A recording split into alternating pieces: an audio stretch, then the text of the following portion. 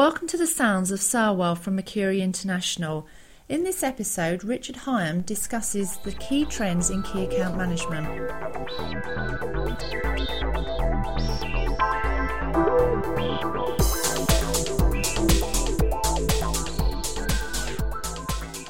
Richard, we've talked extensively before about what makes key account managers successful and what are the things that are important in key account management. But my question for you today is, well, what's changing? What are the trends that you're seeing? Well, I think there are a number of trends, Andrew, and they're driven by a desire for growth, but also a desire to manage the risk. And we've talked about that in another podcast, Sure. about this balance between growth and risk in key account management. I think some of the trends that I pick on at the moment that I'm seeing specifically is an increased recognition of how important key account management is in the strategy of the business. That it's not something peripheral that's happening on the edge of the business, but it's being brought more and more in the heart of the business. And there are a number of ways in which that's being demonstrated. Is it tough times that have brought that up to the strategic? No, not specifically. I think that's accelerated it because the risk has gone up and the appetite for growth in a non-growing economy over recent years has been significant. But Right. I think there's an underlying trend that's driven by all sorts of things about consolidation and globalization and these issues. But I think what we're seeing is, for instance, heads of key account management, so what in the past would have been called program leaders, are sitting on the executive of very, very large companies. So whereas before they might have been 2 or 3 levels down, say beneath a marketing director or reporting to an operations director, they've now got a place at the board table. I guess much in the same way as maybe 10 years ago, you didn't see that many heads of HR, heads of personnel on a board, and now it's normal, or heads of procurement have come up. I think the same trend is happening with heads of key account management. Okay, so it's now a strategic level issue. What impact does that have on key account management and managers? Well, I think it definitely has an impact on the program leaders. There's an increased demand on them to be more rounded. We're seeing something very interesting, which is similar to procurement, that maybe people are coming out of a line role, say as a country manager, going into a significant key account management role, and then coming out of that at, say, operations director role. So it's now seen as a career path in a way that it wasn't. I think it places really major demands on the account managers themselves, and I think there's some very definite changes that are going on there. What sort of changes are you seeing?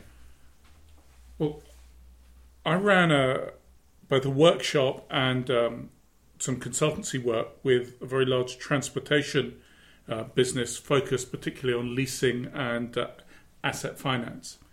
And when I looked around the room, and there were about 15 or 20 account managers in the room, I realised that it was the first group of account managers that I'd worked with where there was nobody from a sales background in that room. Okay. So there were bankers, there were other financiers, there were engineers, there were lawyers, there were operations people, there were train people, but none of them came from a sales background. And I think what's happened is that the role of the key account manager has moved away from, let's call it big selling or selling plus, to being a business unit manager. It just happens that the business unit that you're managing is now a horizontal business, one customer across the various silos that make up your business. Okay, yep. So are there challenges then for people who are moving, as you said, from finance into this management role? Are there challenges? Are there development needs in these individuals? And if so, what are they? Well, yes, absolutely. One of them is a challenge of scale. Again, I think of in a very different sector, a business selling primarily into the automotive industry, where the account managers, global account managers looking after one account, be it a Ford or whoever, 4 account managers are each responsible for more turnover and more profit than any individual country manager in this global organisation. So there's a change in scale. It's not uncommon to have account managers responsible for several million euros, dollars, pounds of income that can have a major impact on things like share price. So there's a challenge to uplift the skills of the account manager. For those who don't come from a relationship management or sales or customer-facing background, then yes, of course, there are skills that they need to acquire. For those who do come from a customer-facing background, then there's a different set of skills to acquire, which may be financial sophistication and awareness. For all of them, there are some very specific areas that are consistently coming up again and again for key account managers. And what I'm thinking of here are particularly of some of the values that we see key account managers needing. For instance, the ability to balance a sense of urgency and patience. The value of being tolerant of difference, but also very driven to control what goes on. Yeah. And these are difficult balances to get out. Skills, for instance, of influencing rather than controlling, because few key account managers have a right to demand. They have to influence, persuade, negotiate. Because, as you said, they're communicating and influencing across the silos, across the departmental structures. Yes. So would this put attention on, for example, relationships with line managers? Well, yes, it can do. It's why we need boards who understand what key account management implies for their organisation. Yeah.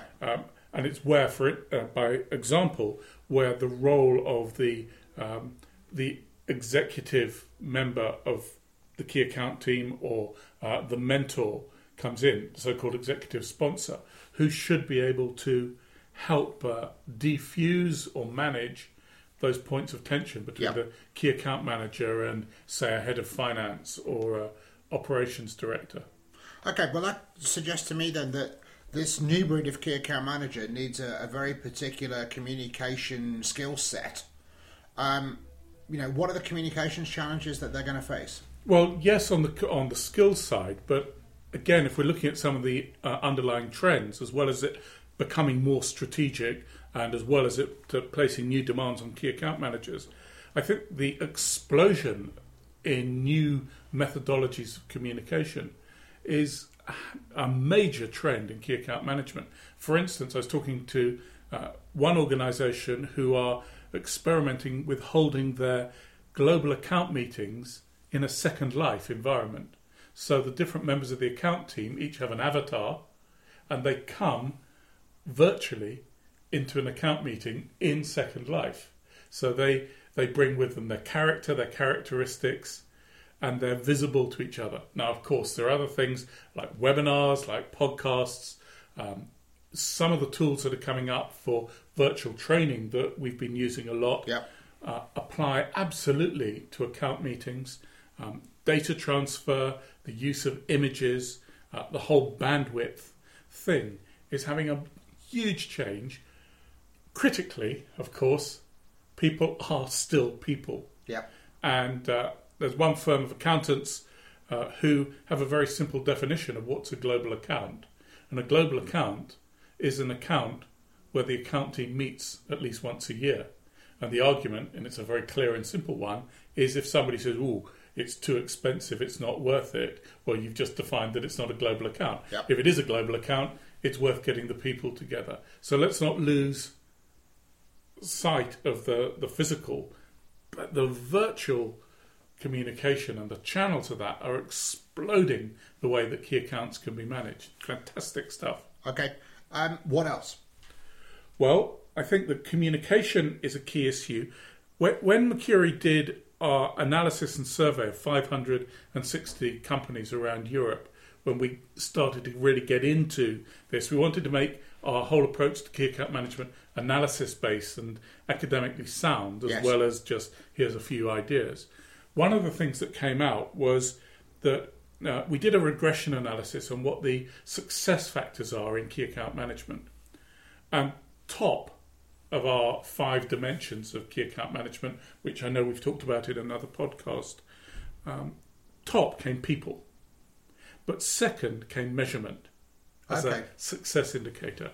And that's definitely one of the trends that I'm seeing, that we're seeing, is how can you change the way that you're measuring key accounts? A number of things going on in that area.